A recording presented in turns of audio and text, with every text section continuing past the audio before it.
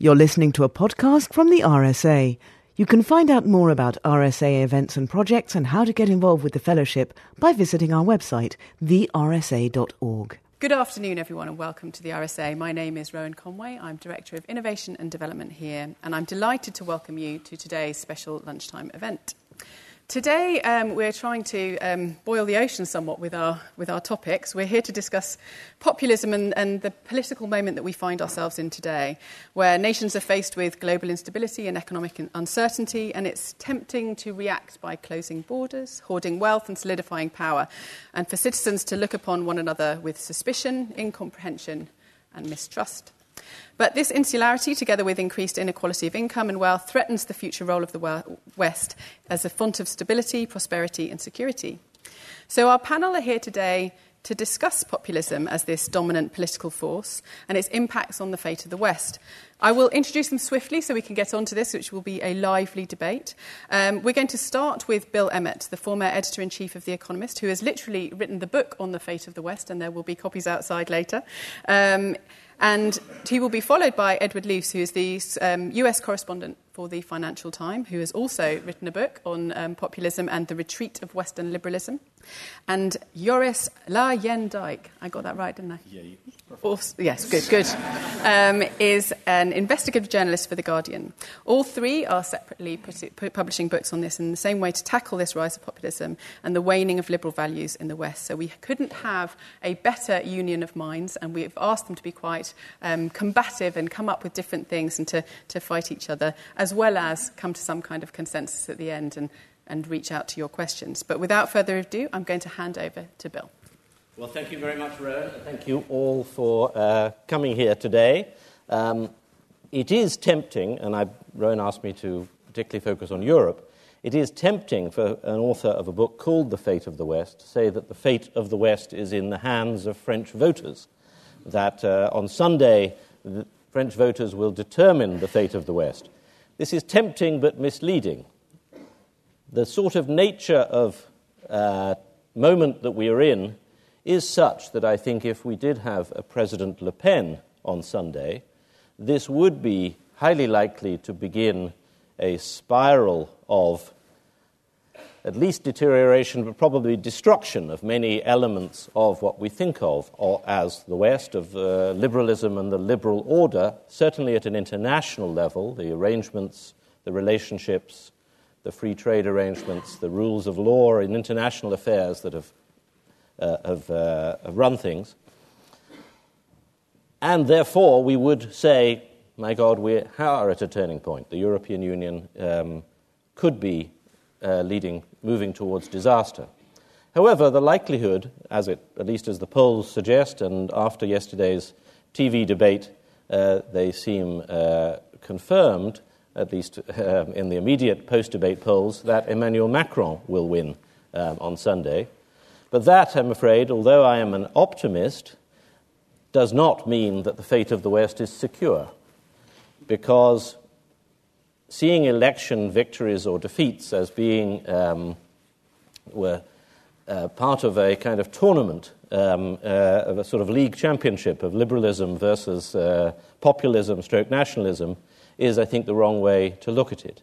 If President Macron is elected on Sunday, and then if he is able to form a working majority in the parliamentary elections in France in June, basically the task will be his to prove that a liberal democracy like France is able to deal with the genuine grievances and disillusionment that 40% of French voters or so will have shown by voting for Marine Le Pen.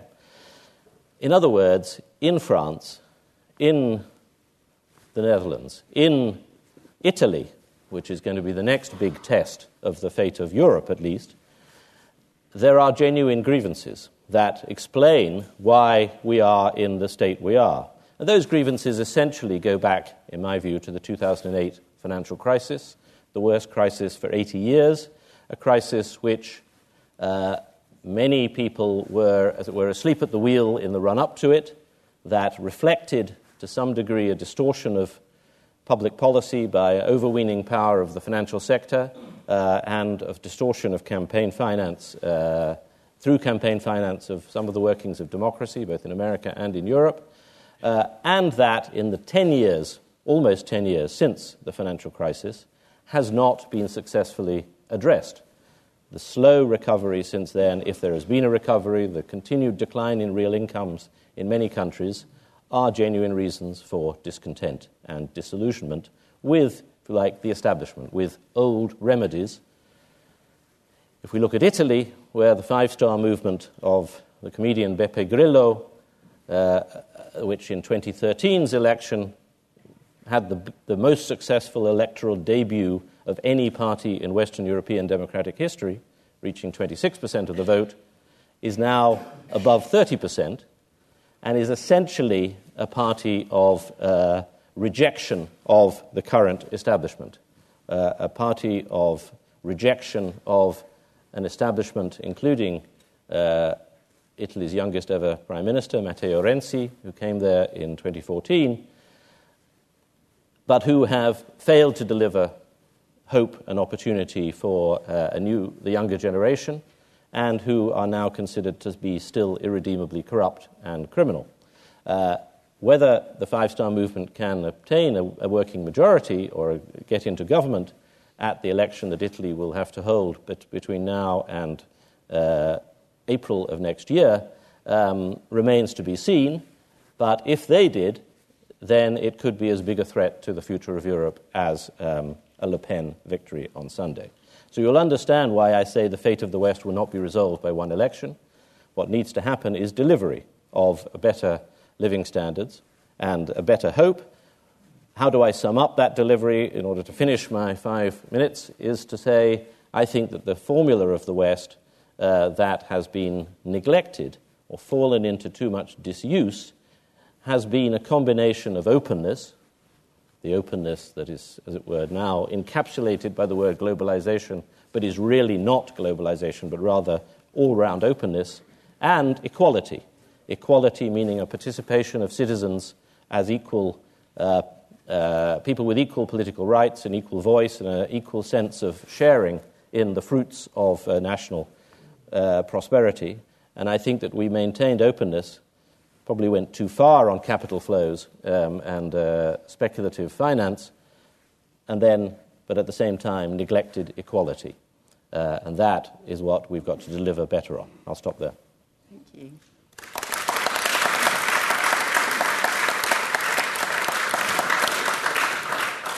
Thank you. I enjoyed that, Bill. I really don't want to disagree with you, not least because you were very kind to, when you were editor of The Economist, to offer me a job, and that showed great wisdom and great judgment on your part. Twice. And both times I lapsed and didn't make the right choice. But one that got away. I don't want to disagree with you because generally I agree with you. But let me just pick you up on one point. You attribute most of this to the 2008 crisis. I think it goes much deeper and goes back much further than that. I moved to the States for the second time in 2006, and that was towards the end of a business cycle, 2002, 2007 business cycle, that was the first on record in American history, well, since the Depression, where the median income, the middle-class income, was lower at the end of it than at the beginning. And we are still, even now after 8 years of recovery following the financial crisis, at a lower median household income than we were in 2000. So I think these have deeper roots than that. 1 in 6 American men are out of the workforce. 1 in 6 prime-age males in America are out of the workforce. There is a crisis of not just of economics, but of morale, of status, of dignity that's got a particular male flavor in the United States. And I think the quality of the populism of Trump's politics has most people, I'm sure, would agree, a particularly male dimension to it. There are 77,000 steel workers in the United States, and the debate in the last election is all about steel workers getting those jobs back. Coal workers, there are about 80,000 coal miners left in the US. pretty much all of whom are male. On the other hand, there are 810,000 people employed as home health aides, get paid much less, don't get pensions, don't get health benefits, don't have job security. They tend to be female. No focus on their plight, on the fact that this is a growing sector. This is where jobs are going to come from. They're not going to come from the mines. They're not going to come from steel. They're going to come from basically servicing the wealthy and servicing the old. Those service sector jobs are the jobs of the future.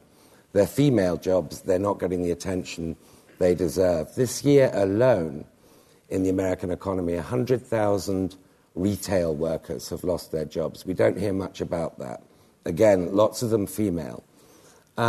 So the roots of Trumpism and the roots of populism in Europe go back, I think, to, in some respects, go back a generation. The fact that we're seeing this collapse in morale, a declining life expectancy, again, for the first time since the Second World War, amongst white middle-aged males and females, gives this a Russian flavor. Russia in the 1990s, after the collapse of the Soviet Union, led to a collapse in morale, a collapse of people's sense of security of where they were in the world. And I think Trump is a symptom of this. Trump comes after 10, 20, 30 years of this being baked into people's lives. The question is, will Trump address it? The title of this is The Roots of Populism. Can we put it up by its roots?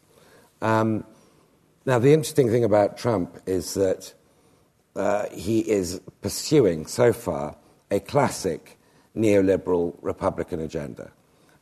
He wants to cut taxes. He wants to gut the Wall Street reforms that Obama put in place after the 2008 crisis. He has pivoted away from the protectionist rhetoric of the election, and he said nothing about the infrastructure promises he made on the campaign trail. So we're getting essentially an agenda, if he's competent enough to push it through. And I don't think he is, frankly, but if he's competent enough to push this through, then we're getting an agenda that is actually going to accentuate all the conditions that led to his election. It's going to accentuate that sense of alienation, that sense of rootlessness, and that sense of racial scapegoating that he exploited so well to get elected. On the other hand, whilst we know, I think already, and can be pretty sure that he's bad at governing, he's just not got the mindset, he's not got the patience, he's not got the interest to build the kinds of coalitions you need to build in America to get things done. We do know that he's good at campaigning, and he will keep campaigning whilst he isn't governing. And unfortunately, that might be enough to do the trick, to keep him at a sufficiently high poll rating to have a credible shot at getting re-elected. And what do I mean by that? And I won't go on too long. I mean by that something in America that is called negative partisanship. Namely, you support your party not because you believe in anything it stands for, but because you hate the other party so much. And Trump understands this very, very well, that he doesn't need to deliver these bridges, these airports, these middle-class jobs. He doesn't need to put the welders back to work. What he needs to do is humiliate, mock, and tweet against the liberal elites, and they will react on cue every time. He just needs to compliment Kim Jong-un or invite Rodrigo Duterte from the Philippines to visit, and the elites will lather, they'll foam at the mouth, and Trump's ratings with his base will go up. So I fear that the roots of populism, 2016 is not some blip year. A lot of people present it as such. And 2017 is not going to be some corrective to the blip year. Geert Wilders might have lost, Le Pen might lose, but the conditions that gave rise to these people and to Trump are going to pertain, they're going to persist, and they're not going to go away. unless some of the policies that you very wisely suggested are put in place. But the circumstances where politics is going to put those in place are really hard to imagine at this point. Thank you.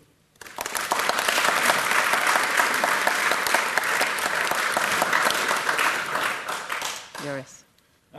Thank you very much for having me. I'm by training an anthropologist, and so when I pitched the idea for a book about populism to my publisher, about why people would vote for populist parties, he asked me a very painful question. He's like, how do you know? I mean, are you going to speculate on the motives of populist voters, or are you actually going to talk to them? So that's what I did, and I thought I'd go back to my own country, the Netherlands, for this, because I just know the country better. And so I've been talking to Geert Wilders voters, as many as I could. I've been reading up on background. I was really struck by the debate yesterday between Macron and Le Pen, is that Le Pen echoes all the issues and points made by Geert Wilders. And so what I found is, I think, quite, well, I don't know if it's different, but it's at least a different nuance. I found what unites all these voters is a sense of loss of legitimacy. And so there is, I think there's a social contract traditionally between leaders and the people, so to speak, is that you will protect us in exchange for which we will accept your privileges. And what was striking is that together with the word populism, another word has come up, which is elite. And I think an elite that is seen as legitimate will not be called an elite. And so I tried to dig into that loss of legitimacy. And what I found was two things which happily alliterate in English, sadly not in Dutch, fear and fairness.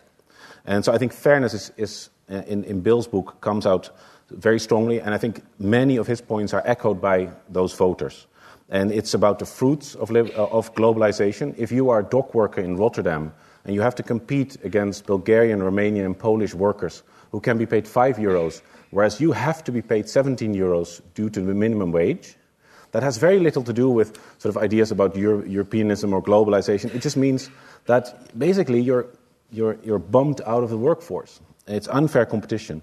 And it's fairness about incompetence. So our states across Europe have become really harsh. If you make a little mistake as a small business, you get fined very hard. And then people look at politicians who mess up the financial sector, and then they go work in the financial sector. So there's a sense of fairness. And then there's fear. And what was really interesting is that on the one hand, I found the sort of, run-of-the-mill racist fears of foreigners, which I would call the irrational fears. But fear is also just a signal in the brain about danger. And the rational fears, I think on the one hand it's terrorism. And so people just turn on the television set and they see a bearded man going on and on how he wants to destroy Europe. And then people feel that their leaders haven't taken that sufficiently seriously. And of course, more people get killed in car crashes and in terrorism, but people are worried about the next level of terrorism. Chemical weapons, biological weapons. There's also the fear among more highly educated middle-class Wilders supporters about the social conservatism of immigrants. And so it's striking how many, and this same is true for France, how many gay activists, feminists, and Jews have moved over to Wilders, feeling that the biggest threat to openness is actually the immigrants.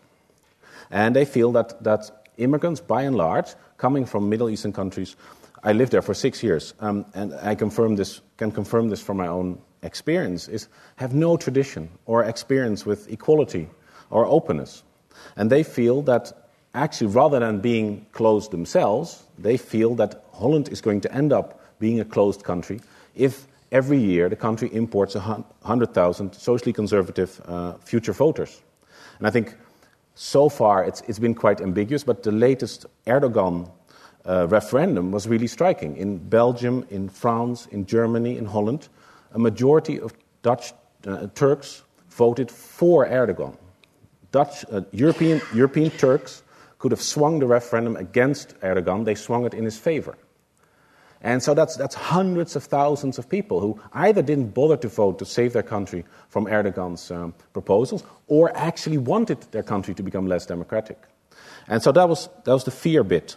And then underlying, I think, all this was representation, the sense that their interests are simply not taken seriously, and there are the key issues, Europeanization and immigration, so the composition of your society as well as the political structure governing your society, that they don't have a say. So if you are against immigration on non-racist grounds, there was never a party for you. You had to vote either for the racists or become a non-voter. And so I think underlying some of this is just the demand to have a say in the key questions of your society and to de-tabooize, if you like, opposition to immigration or further immigration, I should say, to non-racist grounds.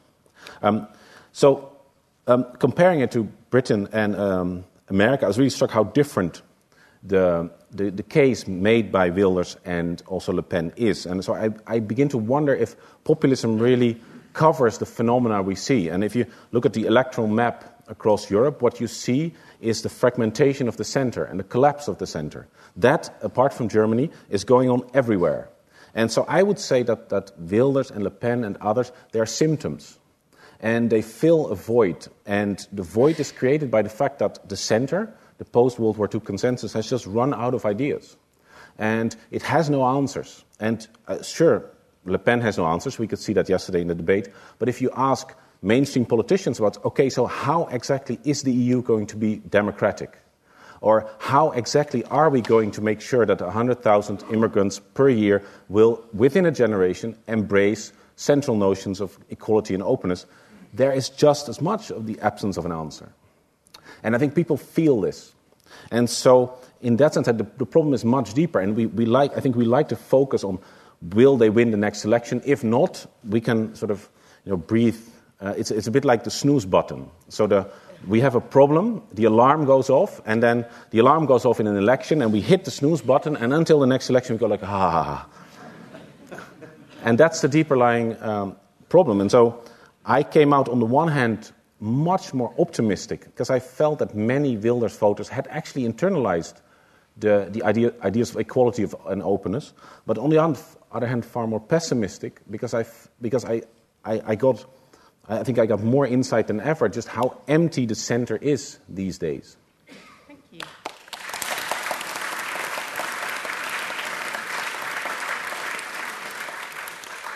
So 3 very challenging insights there. I think I'd like to pick up some of the things that Joris brought to that and start with you, Bill, with some questions. But to just go back a little bit to your presentation, and having witnessed this phenomenon over various times in your role as Economist Editor-in-Chief, you describe the threat really well, or describe the problem and the roots of populism really well. It's probably relatively easy to say, inequality and the fact that sharing the fruits of national prosperity across the globe has been reducing in recent times. But then you talk a little bit about liberal order and pulling up this question about what is a legitimate elite. The restoration of liberal order may be difficult to actually ever restore again in the same form that it once had. If populism is not a blip, I think that you said 2016 was a blip. We all went, oh, thank goodness it's 202017. No, I don't think it's a blip. No, I know it's not. But I think we all walked into 2017 saying, thank God that's over, and all those celebrities died, and we can start again. And actually, that it was actually a new world order, potentially. So trying to get to a question around what is legitimate order in a new world, where actually shared prosperity is far more complex, as we have accelerating change, as we have unfettered globalization, as population does grow, as climate change becomes a reality. How do we get to, how exactly that question that you were asking, how exactly is the EU or the West at large going to restore democracy? I mean, first of all, democracy is working in some ways too well as far as some members of the so-called liberal elite is concerned. It's producing the wrong answers or the wrong outcomes, like Trump. So democracy is working. I would say, secondly, though, that it's not working in the following sense, and this is my response to Ed's riposte, which is that, as he rightly says, there are ailments that explain some discontent and the hollowing out of the centre that go back a very long time. Normally, we would have expected democracy in its fumbling, sort of approximate, not very perfect way to provide responses to that. I happen to think that Barack Obama was the first populist winner in an American election. The trouble is, he arrived coincident with the 2008 with the Lehman shock. If you look at the American cycle, just to focus on that, inequality was almost the thing that gave Al Gore the White House in 2000, but then didn't quite, thanks to some Chads and other things. 2000, and then obviously foreign policy and 9/11 and so forth intervened, but then 2008, Barack Obama was both a response to foreign policy failure, but also arguably a response to some of the deep-seated ailments that Ed rightly identifies. Why didn't he, in his 8 years in office, succeed in achieving a consensus in Congress to provide solutions? I would say substantially because of the 2008 crash, which was just such an overwhelming problem. So I think that if we went in any decade in the last 30, 40, 50 years, we would find moments where there were deep-seated, long-standing problems. I think in 1989, when Paul Kennedy was writing The Rise and Fall of the Great Powers and writing off America as being basically about to be overtaken by Japan and generally suffering from imperial overstretch, many of those deep-seated problems were what he was thinking about. There were responses, but they were inadequate. So coming around, how can they be made adequate? Well, I think in the case of Emmanuel Macron, or let's put it in this country, in the case of Theresa May and the Conservative Party, they need to get back to some of the previous attempts, to the previous solutions for investing in social mobility, and investing in multicultural integration and dealing with some of the worries about immigration that are there. And I think that you see that in some of Theresa May's rhetoric. You don't see it at all in her policies. I mean, in other words, she hasn't been doing anything to do with these things, but I think she should do, or we will get, as it were, a failure in Britain after 5, 6, 7, 8 years. So I think it is in the normal process of democracy. I don't believe that the as it were, liberal international order is somehow defunct, but I do think it's under challenge because of the hollowing out of the centre and a sense that, my God, if all else fails, let's try a messiah, whoever that messiah might be. And we've seen that before in the cycles of politics. Try a messiah. We don't know what he or she is going to do, but let's give it a go. Well, in the US, we are trying a messiah, one could say.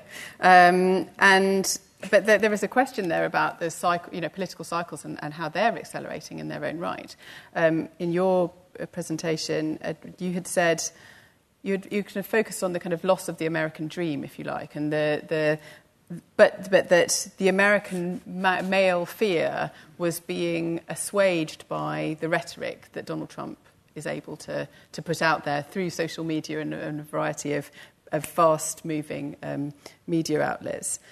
But I took from your suggestion that he could maintain popularity through kind of constant catchphrasing. Is that true? Can you actually govern through catchphrasing?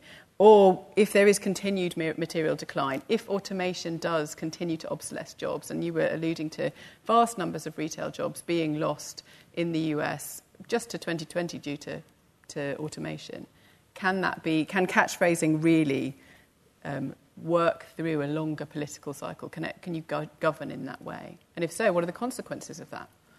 Well, I guess we're going to find out. The phrase that the media took Trump literally but not seriously, but Trump supporters took him seriously but not literally, implies, and this sort of is reinforced by my own interactions with Trump voters, implies that they don't have very high expectations that he is going to deliver on all the specific promises that he made, including the Mexican wall or trade war with China, but that they like him. They're very, very pessimistic about politics. They're very, and Obama, I agree, was in a way the forerunner. I mean, Hillary Clinton's the common factor here.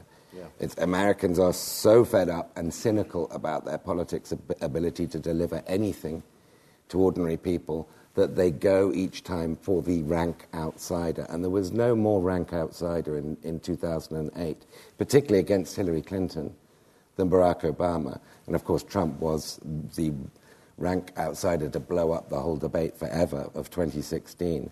Millions of people who voted for Trump voted for Barack Obama. So I have no doubt about it that Trump played on, fanned, and expanded the alt-right universe. There's a lot of racism there. There are many baskets of deplorables, as Hillary Clinton would put it. But there are also people who are not racist and who are not misogynistic, who voted for Obama and voted for Trump, who are trying anything in a system that they just don't believe under any ordinary circumstances is ever going to deliver for them again. So in answer to your question, will governing by Twitter and through insult, essentially, and provocation, will that succeed? It could well do. It depends who the Democrats put up against Trump in 2020. If they put up somebody who's perceived to be establishment, I think he'd have a good chance of getting re-elected. If they put up Elizabeth Warren or a left-wing populist, then we will get kind of what people were expecting we might have been getting in France on Sunday, which is Mélenchon versus Le Pen, America style, Bernie Sanders versus Donald Trump. But that will prove what we're talking about, which is the centre has collapsed. The middle is gone. Most voters no longer trust the middle establishment, politics as normal, to do anything for them except patronize them. And I think they have really good grounds for thinking that.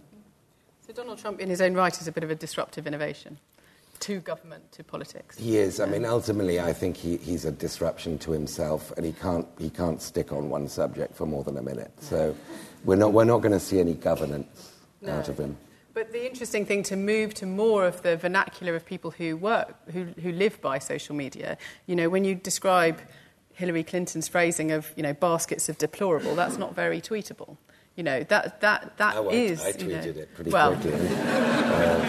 But one might imagine that you have a number of elites who are interested in what you have to say. So it's just trying to understand the kind of the vernacular that hits a very wide populist base as well, and how baskets of deplorable as phrasing is something that steps the elite, if you like, apart from the general public. It's not pub talk. It might be in some pubs, but... Stronger together was her sort of line. You should have seen the list. The Hillary campaign had about 85 different slogans they were debating. It was stronger with strong families. And if you look down it looks like second-rate advertisers trying to sell soap. There was nothing, no content, just a very empty catch-all slogan. And David Cameron stumbled on the same one, coincidentally.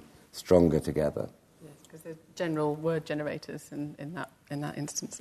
So thinking away from the kind of the American malaise and but you categorize some kind of real, or you described real fear, the fear and loss of the American dream, and specifically the male fear, I think you described it as. But in your explorations into fear and fairness, I think we talked earlier about that this doesn't look the same everywhere. So fear and fairness may be something that categorises the movement, but these things that are happening across Europe, across the West at large, are very different in their tone and in their detail. Can you give us an example, or give us a bit more into why these things aren't necessarily one coherent populist movement? Well, I think two really important things is, one is political system. So France, Britain and America have a kind of first-past-the-post district system. And so you can have a candidate who initially only commands 20% of the vote, like Le Pen, who could now theoretically, because it gets a lot of second-order preference votes, make it into a presidency. And if you look at the countries with proportional representation, they have had a populist movement for a long time. It has been allowed to play out. And so you can see that even though the British press keeps on saying that support for Wilders is growing, it's a yo-yo. It's going up and down. And apparently, there's been a really interesting German long-running investigation, a book that came out, Deutsche Zustände, which is sort of German circumstances, and they found that over the 50s, 60s, and 70s, 80s, about 20%, 15 to 20%, is susceptible to racist argument.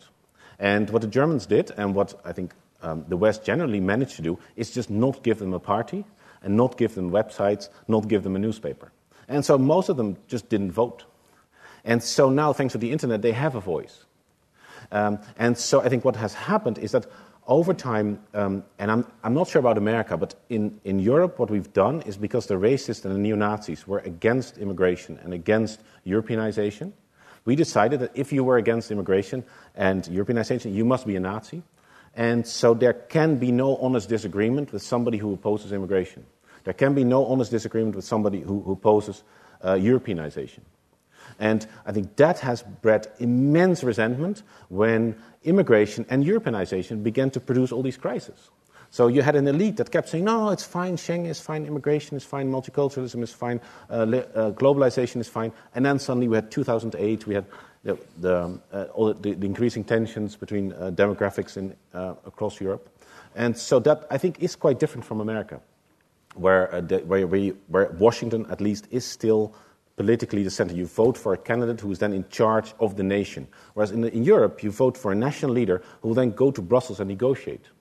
So the democratic mandate has also been hollowed out substantially, except for the rule of law. The rule of law, policing, that sort of thing is still firmly in the hands of nation states. And so if you campaign on the right-wing agenda of the rule of law, you can actually deliver on some of those promises. And so, again, I think it's Europeanization and different political systems. And it's interesting how I studied political science. There was always a sense that proportional representation was more risky in terms of bringing the neo-Nazis back to power, because look at these awful parties like Le Pen and across Europe. And now it seems like that actually proportional representation is a better shock absorber, because on the first past the post, you have this thing simmering under the radar, and then it can suddenly burst out. And so this would view Trump and Brexit more as a perfect storm. And just really bad luck for you people. So before I go to questions, trying to find some kind of positive note to this, because I didn't want to go into the too much hand-wringing. But while we are hand-wringing and this sort of death of traditional liberal democracies, we're not looking necessarily for old remedies for new maladies. We do have new problems ahead of us. So could this be the generational shift? Could this be a signal of the generational shift of a new kind of politics, a new generation of democracy that looks slightly different from the kind of just the voting, or doesn't the rise of populism signal something about civic participation, about different ways that we can conduct government? And if so, what does the birth of the next generation of democracy look like? How will we recognise it? I put it to all of you to see if you want to volunteer. What's the next wave that comes out of it? What's the positive vision for the future? I think Bill has a huge point. It's a really good point. First of all, I don't think we should be pessimistic. I mean, I think to follow your boxing analogy, I think we are a Rocky movie. Basically, we've got blood all over our faces. We're up against the ropes, but we're going to fight out of it. But I think that obviously politics keeps changing, and what is characterizing our time is a fragmentation of loyalties, of political loyalties, basically an ability to start new movements from nowhere. I mean, both France and Italy now have political parties or movements or whatever you want to call them that are, in one case, less than 1 year old. He's about to win the presidency, maybe. And in Italy's case, I think it's about 5 years old. The Five Star Movement is leading the opinion polls. Trump, well, he captured a party, but, I mean, he's really Trump in building it. I think we've got a much more fluid political scene. So I think that if there's a future vision that I can say, it's going to be less loyal, more fluid, but it isn't going to be about internet voting. In other words, I don't think we should worry so much about the technology side of it. I agree with that. The millennials in America are actually the least angry generation. It's middle and late late-age males who are the angriest. Fox News average viewer is age 68. If you look at the millennials, they've grown up with far fewer expectations that their incomes will be double their parents. So they're more at the acceptance. There's a sort of the 5 stages. They're not at the anger stage because their expectations began lower. So I think we are in for a prolonged period of lower growth. I think there are very sound structural reasons for this. I think we're in for a prolonged period of disruption, mostly negative for most people, to how work is conducted, to the workplace. We haven't even begun to see the impact of autonomous driving. You know, there are more males employed part or full-time in America in driving in some form or other than there are in manufacturing. So if you can imagine the impact of that. So it's a question of acceptance rather than transformation. It's very, very hard to roll back the clock of technology. We don't want to, even if we could, roll back the clock of globalization. If there is a positive cost to this, it's to look at this from a global perspective. As we are, 12% of the world's population lives in the West. We've had 80% of the world's economy for the last 2 centuries. The rest are now catching up. Poverty on a global level is falling every year. Life expectancy in countries like India, etc., rising, under-child mortality rates rising. So from a global perspective, we can be very positive. Humanity is rising. But this means that the West is going to be squeezed for quite a long time, and we've got to be sane about how we respond to this. And I think millennials are actually more realistic about what they expect from life than other generations. Can I disagree slightly? Yes. I mean, I agree with Ed absolutely, because we want to disagree a bit. Yeah. Well, first of all, never forecast, especially about the future. I think you're making economic forecasts, you're making technological forecasts that, I don't know whether you're right or wrong. When all of those wagon drivers in Britain and other countries lost their jobs thanks to the railways, replacing an almost driverless train, wagons with almost driverless trains, this was going to be devastating forever to Victorian economic growth. So I don't think we know what the jobs of the future are going to be. I would be more positive about the prospects that, thanks to technology, we can achieve higher productivity, but we need in other words, an aging person plus a robot. That's a winning combination. I want one. But clearly we need to deal with some of the fundamental issues about people's expectations and their ability to pay for things, the inequality that's in our societies that mean that household demand is anemic thanks to the increased inequality of incomes, and we have to raise minimum wages. That's one of my beliefs. I never thought I would say that. There you go. Chief editor of The Economist. I thought one of the most interesting bits I found, Bill, in your book was the idea of elite restraint. Is that your point that in an open system you can win too well. And I think this has been a really recurring problem, is that if I've been interviewing bankers as another anthropological project, and I would always ask, don't you feel any responsibility for society at large? And they did not. They had totally internalized this invisible hand. It's invisible not because it doesn't exist, but I don't need to look for it. And this sense of, no, if I just pursue relentlessly within the law my own self-interest, all will be well, it will be stable, it will be maximum efficient, it will be fair. I deserve every billion I've got. Yeah. Exactly. And I think this is, and I think it does tie in with solidarity. I mean, do you feel responsibility? You probably feel responsibility for not the global population, but your own country. But then you have to define your own country, and you get into the world of, cultural identity and that sort of thing. And that sits very uncomfortably with open borders. But I think this return of the idea that elites have a responsibility beyond their own CV, the sort of the antithesis of Tony Blair, who became a fixer for J.P. Morgan for $2.5 million a year. I mean, that has been devastating for the reputation of the left. I think that really made me hopeful. I think if the former editor-in-chief of The Economist, the pen of the neoclassical economics, that is your magazine, would say we need elite restraint, then I think, yes, you made my day. That's a good thing. Okay, so I had a gentleman there. Thank you. So I'd like to hear more about the actual policies that might make the centre stronger again. I mean, Bill, you said that we need leaders who go beyond lots of rhetoric about social mobility and multiculturalism to deliver actual policies. And in the later discussion, you mentioned raising the minimum wage. I mean, is that enough, or what are the policies that will make the difference?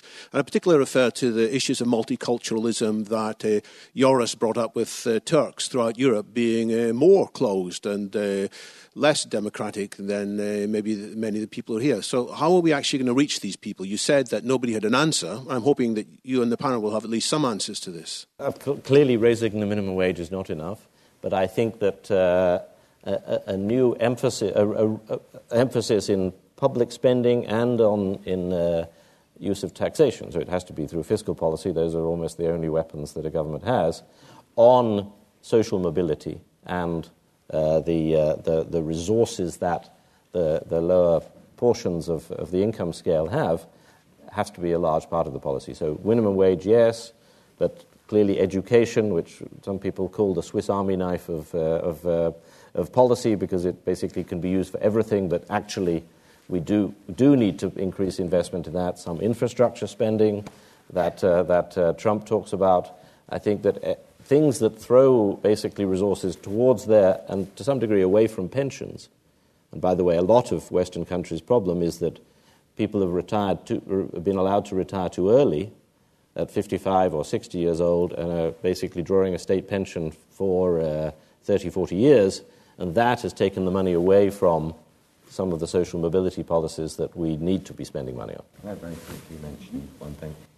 A Marshall Plan for the middle classes. A massive investment in middle-class skills and retraining. Now, the Danish have a brilliant system where every year, subsidized by the government, but employers work with them, everybody has 2 weeks set aside to train in different skills. And as a result, Denmark has far higher job turnover because people are confident to change jobs, hop from job to job. They're multi-skilled. It's not a utopian thing. America spends $700 billion a year subsidizing mortgages, and there's no cap on it, meaning the richer you are, the bigger your house, the larger the McMansion, the bigger the subsidy you get from the taxpayer.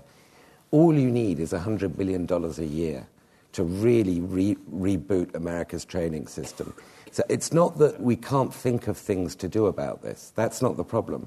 The problem is politics is making it impossible to do them. That's the real problem. It's the politics, not the policies.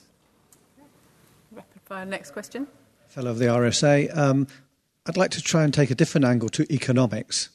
And what I feel is at the heart of a lot of this is, I heard it said before, cultural identity or nation states, if you like. We've moved a long way from nation states. There is an irony here that America, which was the biggest melting pot in history, seems to be rejecting anything that's not pure white, call it white trash if you want, but white American, whatever that identity is. If you go to Turkey, there's this debate going on about is it a secular or is it a religious state? So isn't there something at the core of all of this that is there is a group of people simply saying you're all dragging us to a new level of tolerance and identity, but we don't recognise anymore what our identity is. It's this inability for some people, a large minority, if you like, to understand where they are being taken to and really how far their tolerance should go for the speed of changes that are being put on them. I don't know if it's an economic argument. I think it's an identity and who they're being led by argument. Thank you. Joris, do you want to answer that? Yes, I was reading Bill's book. I was thinking maybe we should approach the West really as a religion, in the sense of a set of coherent ideas underpinned by axiomas that, without which you can't proceed, which is usually mostly about equality between men and women, between different forms of sexual orientation. And the other one is authoritarian collectivism. And having lived in Egypt, I could see that people are quite happy in a authoritarian collectivist society because the leader is the father, and the father is similar to the leader, and individualism hurt. I mean, you don't have to have read much existentialist literature to see that being responsible for your own choices is actually often a major cause of depression, because you make the wrong choices or you have buyer's remorse. And so what I find striking about the West these days is that we don't make the case to newcomers about the Western religion. There was a really interesting phrase by a New York Times journalist who said the problem isn't that we don't write about populist voters, the problem is we don't write for them. And I think there's something similar about immigrants. We do write about immigrants all the time, but we never write for them. And there was in the 20s, I went to swim at the Lido this morning in Hampstead, and in the 20s there was a sense of that you're going to build big pools for the betterment of society. And that whole sense of betterment, born out of elite restraint and a sense of responsibility for your community, has all gone. And I think part of that responsibility now should be to really convert people over to the religion of individualism. Converting to the religion of individualism. The lady in the middle. I found all your talks really, really good, really interesting, first of all. Thank you very much. Silly question, really. What will happen if you're wrong about Macron, that all the other rather populist people in Europe suddenly come to the fore, in the Netherlands and Germany as well? Nobody's mentioned Germany. And Theresa May here, she might sweep up all the UKIP votes. She might become a sort of proto-quasi-populist. So what will happen to the EU and to the West then? I was slightly worried for you, Bill, when you said, well, polls say Macron's going to win. I thought, oh dear. Well, yes, I know. Yes. Never make forecasts when you can be proved wrong within days. Yes, that's right. That is a dangerous thing. Well, I would say, well, first of all, actually, this is an opportunity to say that I think, which I'd forgotten to say earlier, that the idea that Brexit is clearly part of all of this phenomena, I think, should be rejected. The curiosity about Brexit, which I disagree with, I was a strong Remain voter, a vehement Remain voter, and indeed I'm partly moving to Ireland as a result of it, as a sense of dissent. But nevertheless, I think that actually the motives that you can analyze in the Brexit vote were not really predominantly populist, even if there was an element of them that clearly was, and especially the immigration issue was a very important part of it, but also a certain self-confidence that was there, a sort of almost a kind of Britain is better than the European Union view, I think, pushed some people in that direction. So that's the first thing to say. Okay, if Le Pen wins, to answer your question, I think that we would see, if she can form a majority in Parliament as well, I think we would see an immediate challenge to some of the international rules of liberalism, by which I mean free trade, I mean membership of NATO and the security alliance of Europe, clearly the European Union. I think that this probably it would become defunct rather than actually destroyed. It would be like the League of Nations in the 1930s, where people still went in and out of the buildings and were paid salaries, but actually they no longer did anything.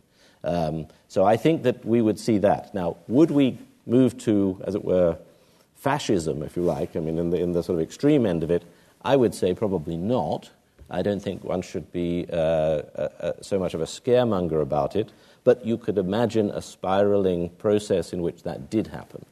I don't think one should say that as a central part of, democracy's over.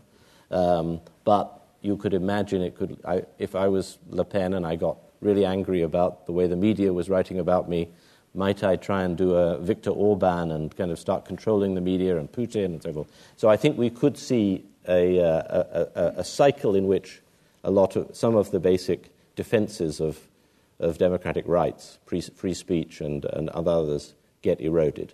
But the first prediction would be the international stuff. I was looking for some hope. And if by some miracle Europe was able to put its economic house in order, would you see the death of populism? Populism, well, it's a technique rather than an ideology. So, the technique would still, in a social media and media-dominated world, still be valid and people would use it. But secondly, I think the point is, it depends what you mean by put its house in order. If European countries, together and separately, were able to reduce the anger and the grievances of their citizens, then I think the populist voting would subside. It wouldn't disappear, but it would subside. But so that's the question. Respond to the grievances, you reduce the need to vote.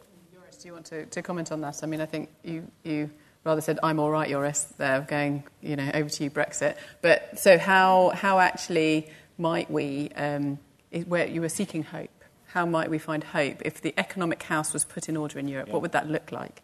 Because listening to you both, I was struck by how almost Marxist the analysis is. We just have to fix the economic, and all cultural, all the other stuff will just grow out of it. And I do think that there's a deeper issue here about belonging and about people wanting to be part of something. And for us, it's easier. We're the post-national global elite, so that's our sense of belonging. People identify with high-status categories they belong to. And so if you have very few high-status categories to belong to, you want, for example, the national, and not to be mocked. When I ask my Wilders voters why you vote for him, because he has no plans and he doesn't even have a party, they said at least he doesn't look down on us. And that has very little to do with economics. So changing the system doesn't necessarily change the way people feel. So we had the gentleman there. It seems to me that underneath this topic there are two critical questions. How do governments add value to society? And how does the financial sector add value to society? If these are important questions, why don't they get discussed? You can answer how do the banks add value to society and how do governments add value to society, and then you can say why don't they get discussed? Because that was cleverly 3 questions in one. So I'll try and answer the government question, but I'll answer it from the American perspective, since I'm the designated American hitter here. There's been, I think, a sort of collective amnesia in the United States about the degree to which government played a hugely important role in terms of creating the technologies that have enriched Silicon Valley and other parts of America. The internet, the mouse, GPS systems, the transistor, the microchip, all these come in one form or another out of mostly Pentagon research budgets in the 40s, 50s, and 60s, and were then commercialized by the private sector, as was the great middle-class boom of the 50s and the 60s and the 70s. The GI Bill, which underwrote free education for all returning veterans from the Second World War, was a huge springboard for post-war American growth. And I think there's been amnesia about the constructive role that government has played in America's great capitalist success, and that there's been a kind of fairy tale, post-Reagan reaccounting of history that has basically airbrushed government out of it. And that's really the challenge for the Democrats today, is to try and talk a little bit more of the role of government in the economic sphere and a little bit less about transgender bathroom rights. Okay. Do you want to comment on the financial elite? Try to be as quick as I can. I think Bill's book is fantastic about it. It's this massive market failure in the heart of capitalism, which is the financial sector. If restaurants would serve the sort of toxic crap that banks were serving in 2008, then according to free market theory, you would now have all these restaurants would have gone bust, and you would have new restaurants, and especially if those restaurants were paying their waiters the kind of money that banks were paying, And so there's mass. I thought I was going to find capitalism in the heart of capitalism. I found socialism. But banks are not parasites. I mean, take finance out of your life and you live the life of a caveman. So we just have too much of a good thing, and it's become globalized. And it's for example, to come back to elite restraint, ING Bank is now paying bonuses that are seen as very unfair in the Netherlands. But ING Bank is owned for 95% by foreign shareholders. So the kind of appeal that in the 80s you could still make to ING Bank, or as it was called back then, is to, we're in this crisis, lower your bonuses. They just happen to be in the Netherlands. But that's just a legal jurisdiction. And so this again comes back to community. But I think banks do add value, but they right now they subtract even more value. So. Okay, so we'll go to the gentleman there. So we can. Last question. Really informative talk. It's difficult because there was a number of questions I had, but I'll stick with one. let's say in the West people do get their house in order and things sort of do move back. There's a sort of lowering of inequality, maybe in the UK and the US. Where would you see the next shocks coming from? And I know maybe you don't want to answer because you don't like to predict things, but I ask partly because I'm Dutch, and so I read Leyendijk's book where he was very pessimistic. Het kan niet waar zijn. It can't be true of the financial sector. And he was very pessimistic about the reforms that have been going on. So it'd be interesting to hear from all three of you if you see, even despite the current condition or even an improving condition, where more shocks might come from and how we could be resilient to them. And focusing on the resilience so that we run up that staircase in our Rocky franchise with a sort of rousing call for it's going to be okay. So, Bill. Very hard to say where the next shocks are going to come from. I guess I do think that I'm one of those who thinks that there is some sort of inevitable friction or shock in the China-West relationship, that therefore a sort of geopolitical shocks are perhaps the safest area for me to predict about. And for that, we need international alliances and we need multilateral institutions and international law if we are to respond to such a tension, the so-called Thucydides trap. I mean, I think apart from Twitter feed and whatever Trump says next, because there will be that shock sort of hourly, I think that the great sort of shock, and it will be a rolling shock of our time, is climate change. And I do think that one of the deep frustrations of all the debates we're having about our politics is that it means we don't even have the bandwidth to focus on the transcendent, overwhelming common threat to humanity that climate change poses. And I think that will be a series of rolling shocks, which I hope we don't get acclimatized to. So rolling with the punches, what shocks? Well, to focus on the financial sector, I thought Nassim Nicholas Taleb's books was very good about anti-fragility. So the problem isn't shocks, the problem isn't banks going bust. The problem is that we build a financial system that can't really absorb shocks anymore. And there's an analogy here with Europe, is that democracy works best if the electorate pays for its mistakes. But these days, in an EU and Eurozone context, that very rarely happens. And so just like in 2008, we couldn't afford the shock of just letting the whole financial sector go bust and build it up from the beginning, because that would probably have swept democracy with it. Again, also politically, we can't.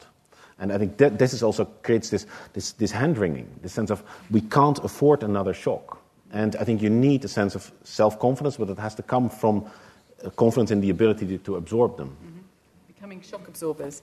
So thank you to my Rocky 1, Rocky 2 and Rocky 3 for our relatively gentle fight and debate around the fate of the West. I think that we've covered a huge ground in such a short period of time. And I would probably say that if we were a movie franchise, we're more like The Fast and the Furious now. But we've run out of time now, so all it remains for me to do is to say thank you to our eminent panel, Bill, Edward and Joris. Thank you. Thank you for listening. If you enjoyed this podcast, why not download our free app to access video and audio files on the go? Just visit our website, thersa.org, and follow the links to the RSA Vision mobile app.